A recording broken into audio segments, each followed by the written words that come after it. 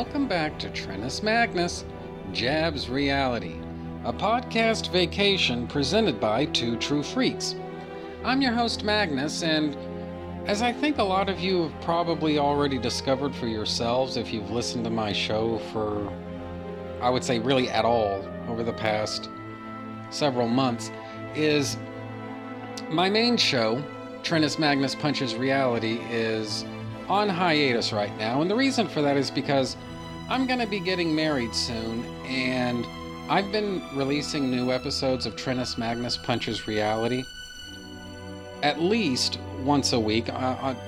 There was a point when I was actually releasing, it didn't last very long, but I did release multiple episodes of Trennis Magnus Punches Reality in a single week early on in the show's run, but that's not really the point. The point is,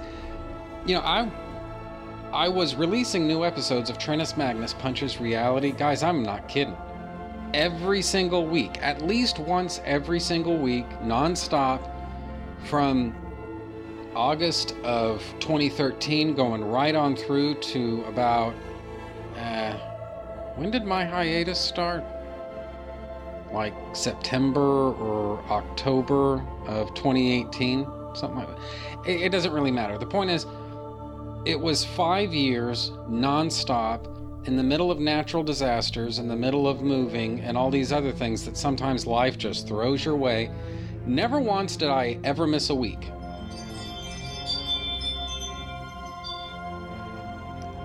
And that's something that I'm actually kind of proud of, that for over 5 years, I was able to maintain a consistent and predictable release schedule for this show. I gave you guys my word that nothing would ever stand in my way, and I never did let anything stand in my way. And I didn't want to have to live with the expectation or the deadline or whatever of a weekly release schedule, or those things have got to just keep coming out, man, every single week. And so what I've been doing excuse me, I don't know what happens with my throat when I start talking like this, but anyway, what I've been doing is releasing the odd episode of Trennis Magnus Jabs Reality periodically, just as the mood strikes me. That's what I've been doing. And the thing that I like about Trennis Magnus Jabs Reality is that just by virtue of what it is, I can get away with having less structure, or I can talk about subjects that are maybe a little bit off the beaten path, or just whatever. So there is a sense in which what I'm doing right now is actually kind of not what Trennis Magnus Jabs Reality is supposed to be about, but hey, fuck it, whatever. This is the hand I've been dealt, so I'm playing it. Anyway, that's all just background stuff. Though the thing that I wanted to talk about today is, over the course of the last several days, maybe a week at this point, but several days for sure, I've had occasion to reevaluate the Hobbit movies, the Hobbit trilogy, Peter Jackson's Hobbit trilogy, right? And where that started was, I basically bought the Hobbit: An Unexpected Journey soundtrack off of iTunes, and I was listening to it, and I was just kind of struck once again by how much I just love Howard Shore's scores. Howard Score. Fuck it, I'm leaving it in. Howard Shore's scores for these movies, that even if the movie itself isn't necessarily so wonderful, well, at least the music sounds great. So that was certainly a consideration. But when I started thinking about it, it's like, what is it about these movies that's really so wrong, Because the objection, and I think I'm on the record saying this, or I think I am. I may not be, but I honestly don't know if I'm on the record for saying this, but just in case I'm not, what I'll say is what I always believed about the Hobbit trilogy was that those movies are just missing something, you know? And damned if I can completely articulate like what it is, but there's something in those movies that the Lord of the Rings trilogy has in abundance that simply do not exist in the Hobbit trilogy, right? I don't get it. So, I don't know. So I started thinking about it. It's like, well, there's nothing wrong with the cast. I love the cast of the Hobbit films. You know, I pretty much wouldn't change a thing. You know, I guess nothing is ever perfect, but I guess considering the fact that Peter Jackson had to work with actors and cast members who were alive and available to work and be cast in his movie at the time that he started this process, like when was it, like 2010, like 2009 or 2010 or something, I don't know. So it was around there is the point. That kind of limits you, you know, but I'm just saying that for what he had to work with at the time, I really don't have any specific criticism of the cast of the Hobbit films. I think they're great, you know. So there's that. I was trading text messages, and this is ages and ages and ages ago, but I was trading text messages with Dave Atterbury, like I say, ages, like a year ago or something like that, I think. And he was talking about the art design of the Hobbit movies and how there's nothing wrong with Lord of the Rings. He was clear about this. You know, he enjoys Lord of the Rings. Those are extremely well done, but there's something about the art design in the Hobbit trilogy that just is, it just tickles his imagination, I guess. I don't understand. I don't know if I'm doing such a great job of articulating somebody else's point of view here, but when Dave Atterbury and I were trading these messages, that was basically the general sense that I had, that he was just in love with the art design. And when I started thinking about it, it's like, you know what? Dave's onto something there. I mean, the design, you know, the production design and all of the different, you know, costumes and the wardrobes, the props and the sets and all that fun stuff, you know, that stuff is frickin' top shelf, you know. Again, I cannot say a single critical word about any of that stuff. I think it's great. So there's that going for it as well. And I just somewhat touched on Howard Shore, but I do think it's worth kind of maybe fully developing that a little bit more and saying that the themes that Howard Shore developed specifically for the Hobbit trilogy, and then the themes from Lord of the Rings that he revisited, I mean, that stuff is just incredibly well done. You know, even by lofty Howard Shore standards, I still can't see a single problem. Well, what I listened to was the Unexpected Journey film score, so we'll just talk about that, you know. Couldn't hear a single problem with it, you know. It's all top quality, you know. I walked in expecting greatness, and Howard Shore said, no, greatness isn't good enough. I'm going to give you greatness plus a little bit more greatness to go with it. It's just freaking incredible work. I love it. Wouldn't change a thing. On and on and on. And so what is it about these movies that just kind of bothered me? And so I guess the way that I kind of sort of rationalized it to myself was that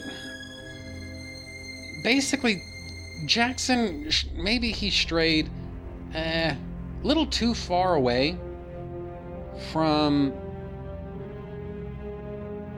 Tolkien's original work. You know, the Hobbit novel, which has been forever since I've read, but he strayed maybe a little bit too far away from that, and he might have done better to keep the thing focused, you know. And to be fair, I do think that there's some validity to that criticism, okay? If that's the fatal flaw that you see in the Hobbit trilogy, then what am I supposed to do? Tell you you're wrong? Because I can't really do that. But it's just one of those things that, you know what? The more I started thinking about this, the more I realized I don't know if that's such a valid criticism anymore either. All right?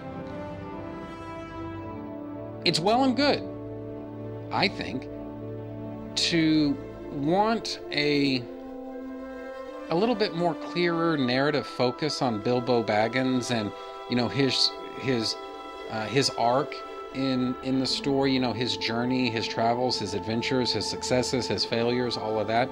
It's well and good to want that, and I am certainly not going to criticize anybody if that's where you're coming from.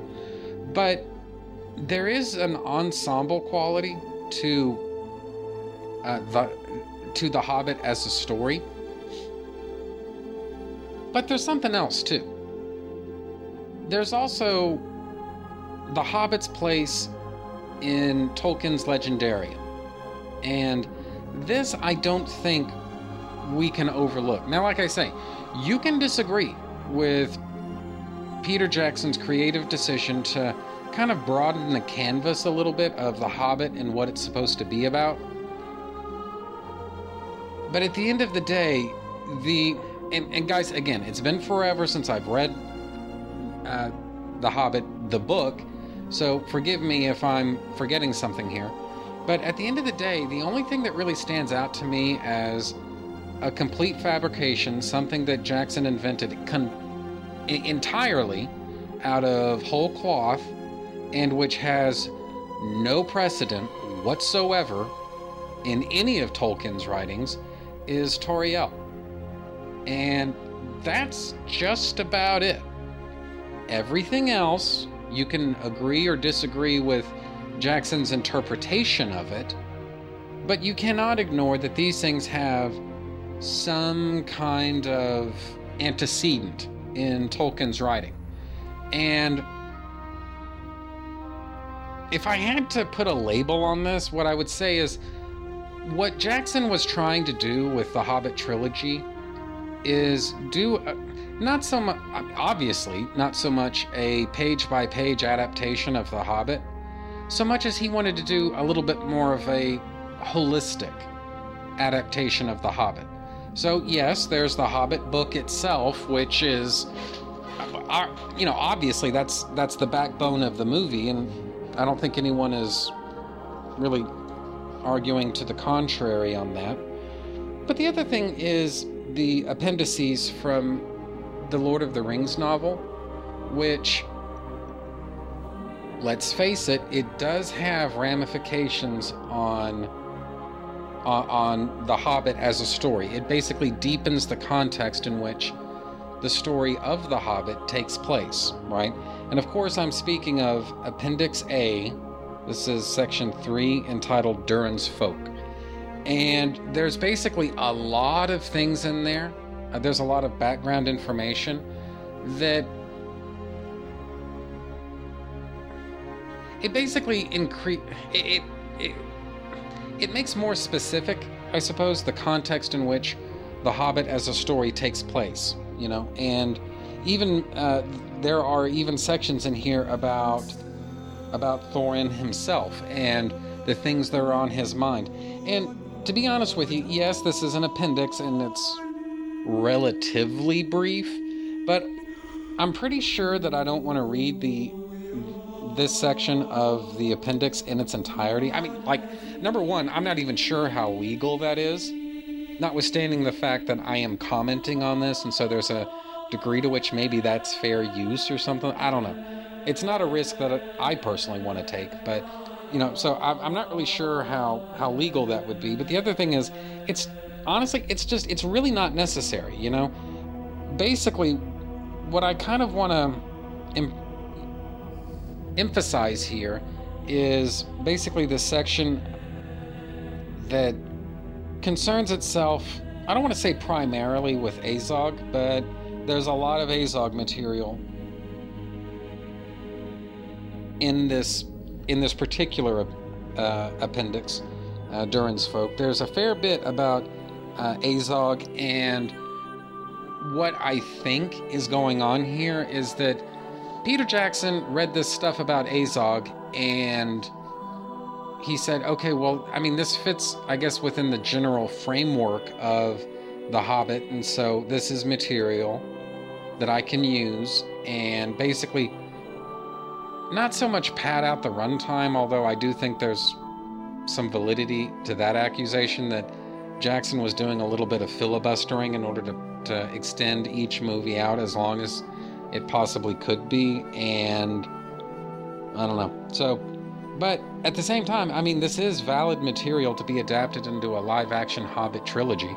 You know, if that's your intention, knowing that you have to make 3 movies, well, this specific appendix in general, and I would say this element of the appendix in particular, you know, goings on with Azog, you know, the battles that were fought, that is very fertile ground, I think, to work from, you know.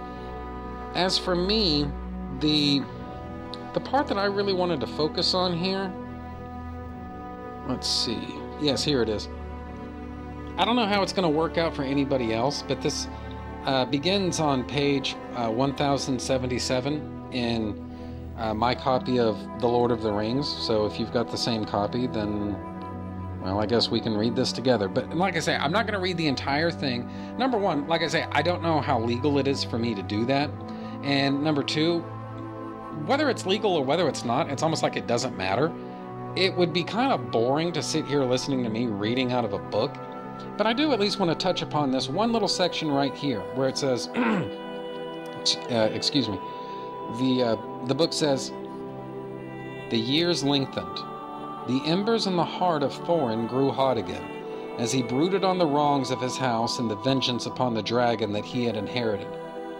He thought of weapons and armies and alliances, as his great hammer rang in the forge.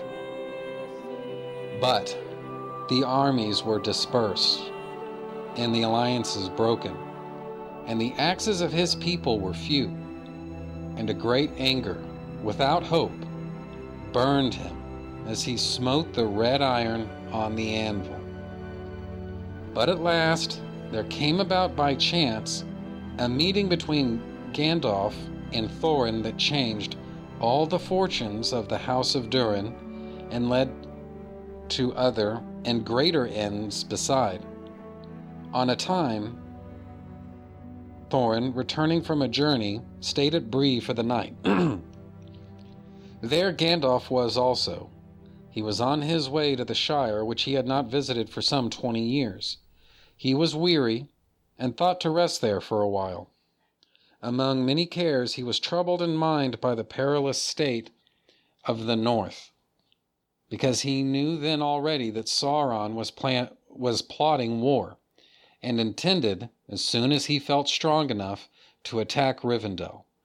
But to assist any attempt from the east to regain the lands of Angmar, and the northern passes in the mountains, there were now only the dwarves of the Iron Hills, and beyond them lay the desolation of the dragon. The dragon Sauron might use with terrible effect. How then could the end of Smaug be achieved? It was even as Gandalf sat and pondered this that Thorin stood before him and said, "Master Gandalf, I know you only by sight, but now I should be glad to speak with you, for you have come often, you have often come into my into my thoughts of late, as if I were bidden to seek you. Indeed, I should have done so if I had known where to find you." Gandalf looked at him with wonder.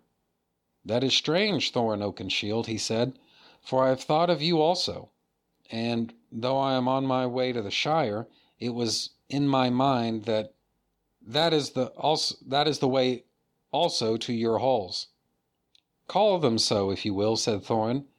"They are only poor lodgings in exile, but you would be welcome there if you would come. For they say that you are wise, and know more than any other of what goes on in the world, and I have much on my mind and would be glad of your counsel." "I will come," said Gandalf, "for I guess that we share one trouble at least. The dragon of Erebor is on my mind, and I do not think that he will be forgotten by the grandson of Thror." I'm going to put this on hold here and say, basically what's going on here is there is a metric fuck ton of stuff going on in the Hobbit movies involving Gandalf and, I guess, basically a broader action that the White Council is taking against Sauron. And what we're basically getting here is Gandalf's perspective on why it is that he would help Thorin and the other dwarves reclaim Erebor. I mean, yeah, it's a good thing. It's an honorable thing. It's a noble thing for Gandalf to do in one sense. But in another sense, I think it's safe to say that Gandalf, his motives here are not completely altruistic. I mean, yes, he does want to help the dwarves, all right? And that's great. But there's a bigger objective that's going on here. Specifically,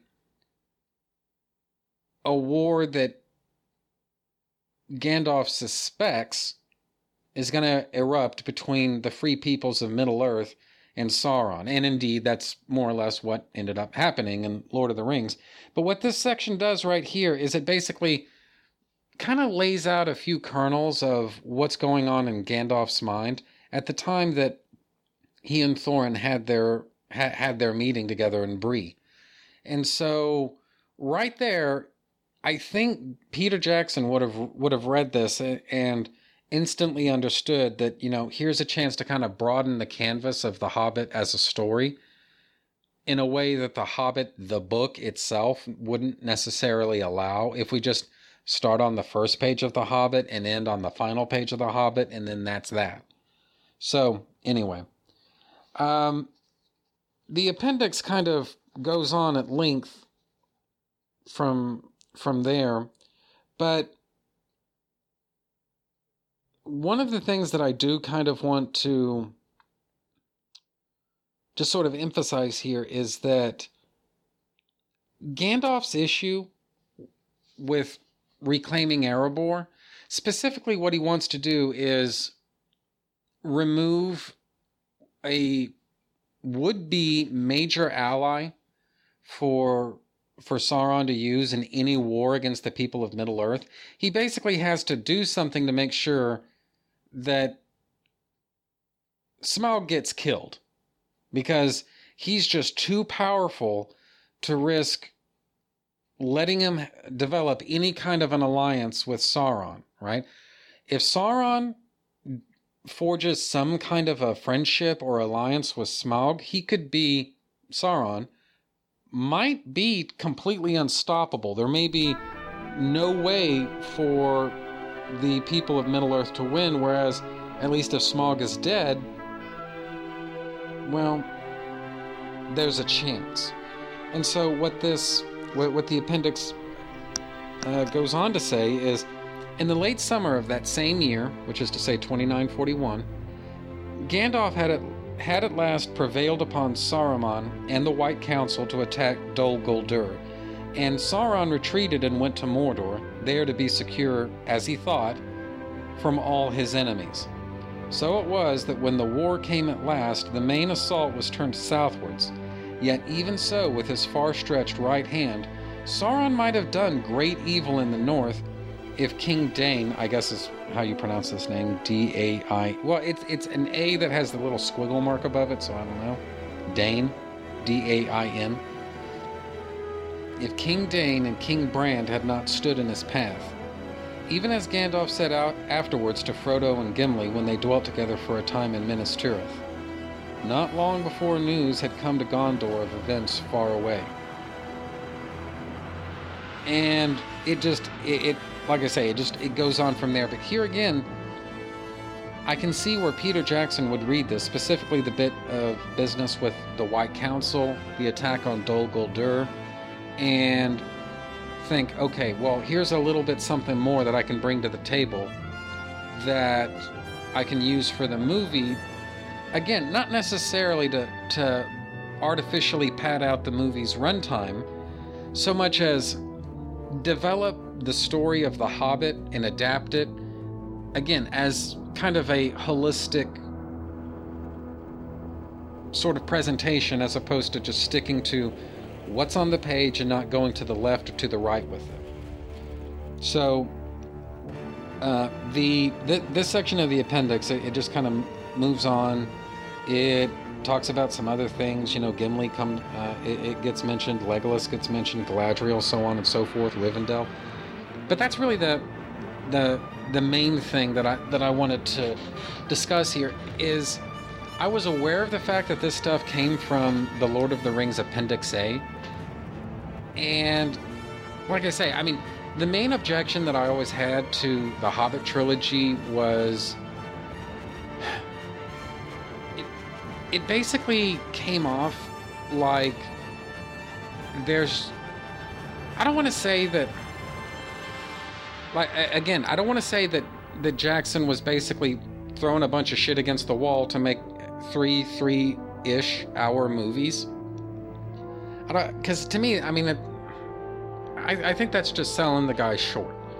But what I would have wanted is something that focuses a little bit more closely on Bilbo as a character, as opposed to all these other things that, in my opinion, have the practical effect of turning The Hobbit into a prequel to Lord of the Rings, rather than adapting The Hobbit as kind of like a freewheeling adventure story, And the simple fact of the matter is that Peter Jackson is the director of those movies, not me. He's the one that has to take responsibility for them. He's the one that gets to make the creative decisions behind it. And the truth is, just because the movies aren't necessarily what I might have wanted, does that really justify calling them bad? Well, you know what? The more I think about it, the more I think, you know what? I don't think it does, because, like I say, there's nothing wrong with the music, Howard Shore's work in these movies. There's nothing wrong with the cast of these movies. As Dave Atterbury pointed out to me, or at least reminded me, there's certainly nothing wrong with the art direction of these movies. And so what does that leave? The narrative? Well, like I say, I mean, Jackson is at liberty to adapt the movies however he sees fit. And the fact of the matter is that he chose to adapt this story with a little bit more of a broader view, as opposed to, I guess, the little bit more of the laser-like focus that the novel has on Bilbo. And so I guess you can agree with that decision or you can disagree with it, but you cannot say that there's no validity in that approach to this material. And so, again, I honestly don't know if I ever came right out and said so before, but that was basically the way that I looked at it. But another thing to keep in mind, and I'm one of those people who kind of believes that whatever bullshit is happening behind the scenes on a movie really shouldn't factor into my evaluation of it. The movie is either good or it's not good. I don't really care what your fucking sob story is about why such and such didn't turn out to be better. Is the movie good or is the movie not good? That's what matters. Having said that,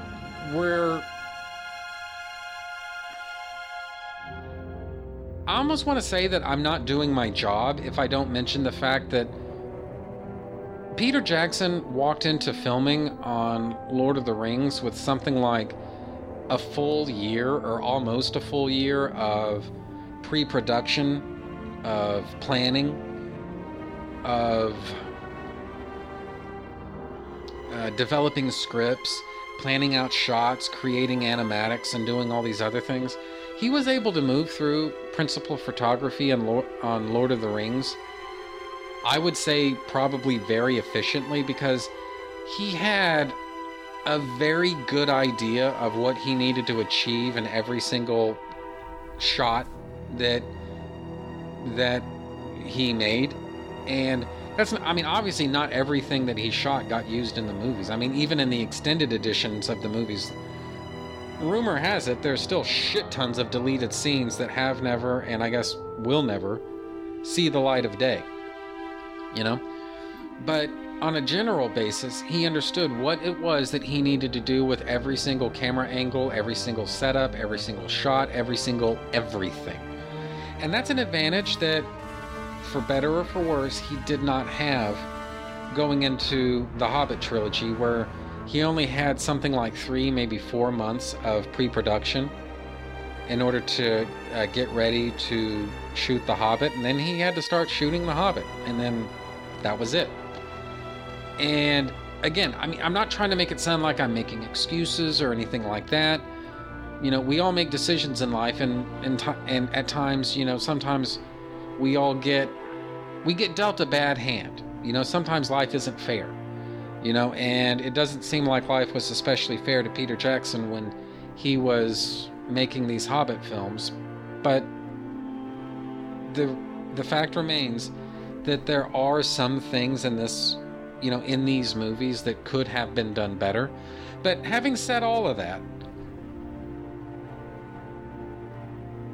I guess what I want to emphasize here is the movies are really, they're a lot better than I've given them credit for. Now, again, no, these are not, this is not The Hobbit as the way I would have wanted to see it adapted into film. But this is a valid way to adapt The Hobbit into film. And the fact is, everyone did the very best they could with the circumstances that they were forced to work within, you know, with these films. And Jackson's creative preference appears to be a very broad-based adaptation of The Hobbit. And when you think about it in those terms, it's kind of hard for me to criticize too much of anything with the Hobbit trilogy. Now, I guess some people might consider this to be hypocritical, but I do think I've mentioned in the past that my preferred way of watching The Hobbit is the Maple Films fan edit, which basically takes the extended editions of all 3 Hobbit films, cuts them down into one 4-hour mega movie, and then also throws in that kind of, we could call it the appendix material. You know, the investigation of Dol Guldur, Durin's folk, the battle between the White Council and the forces of Sauron and all that in Dol Guldur. And it basically sets all that stuff to the side as kind of its own sort of mini movie. It's like just over an hour long or something like that. You know, there's goings on with Beorn, there's goings on with Dol Guldur, there's goings on with Radagast and all that. And it's kind of a separate little tangent, and I really do like that Hobbit fan edit. And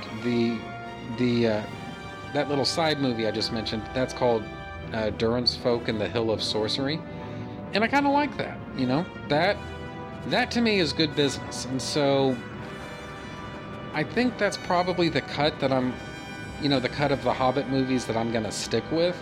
But at least, well, I guess maybe the best way to put it is, at least I've got a little bit more of an appreciation now of what Jackson was trying to do in more deeply entwining the Hobbit trilogy with the Lord of the Rings trilogy and bringing more of Middle-earth to the big screen. Because, guys, at the end of the day, is more Middle-earth in live-action cinema, is that ever possibly a bad thing when Peter Jackson is the director? And my answer to that is no. No, it isn't. So, anyway, this whole thing has actually gone on a lot longer than I wanted it to, so I probably better pull the plug right here. But what I do want to say, just to kind of tease some things that are coming in, if I had to guess, I would say probably the very distant future.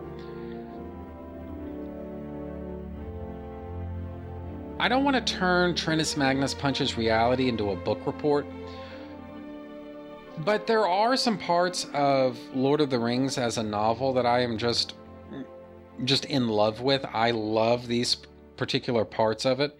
And so I do want to have episodes where I talk about that stuff. And I mean, like, at perhaps unnecessary length, I talk about that stuff. And I don't mean like the totality of the novel. I mean specifically the parts of the novel that I really love and really stood out to me and I just can't get enough of, you know. If anything, I wish that those parts could have been longer or whatever. And so I do intend, when my hiatus is over, having some episodes of Trentus Magnus Punches Reality that are kind of like a prolonged sort of Lord of the Rings book report, but that's coming in the future. I honestly couldn't tell you when, but it's coming at some point in the future. Another thing that I've been asked about, and this actually comes from Doug Meacham. He asked about this on the Facebook group. When am I going to subject the Lord of the Rings trilogy to the same level of analysis and commentary that I subjected? In particular, what I remember Doug saying was the same level of depth and commentary that I subjected the Chris Nolan Batman films to with Professor Allen. And the answer to that is, I'm not completely sure that I ever will. The promise that I made to Doug, and which I guess now I'm making to all of you guys, is the next time I do a Lord of the Rings trilogy rewatch, which I do on an annual basis, but the next time I do a Lord of the Rings trilogy rewatch, what I plan to do is just make some notes as I go along and just try to gather my thoughts a little bit about these movies, and we'll see where we're at then, you know. The fact is, though, it's kind of hard to speak at any great length about the Lord of the Rings films, just because, guys, people have talked about those movies so much, and it's like, what could I possibly say about those movies that you guys haven't already heard before? And the answer to that may very well be not very much, you know. There may be a lot of things that are on my mind that are just frankly not very original, you know. So I guess we'll just have to wait and see. So again, I'm not promising to anybody that I will do it, by which I mean make some episodes about the Lord of the Rings trilogy, like movie trilogy. But what I will do, and this is a promise I am making, is that when I do this year's Lord of the Rings trilogy rewatch, like I say, what I'm going to do is watch these movies with an eye on maybe someday doing episodes of some kind about these movies and gathering my notes and just seeing if I have something to say about these films that's actually worth listening to. And again, the answer to that may very well be no, I don't. But that's not necessarily written in stone, now is it? So anyway, all in all, I guess you guys, if you like listening to me talk about Lord of the Rings or Tolkien or The Hobbit or any of that, I guess you guys, maybe you could consider this something to look forward to. But either way, I think that's pretty much it for me for right now. So bye, everybody. I will see you next time.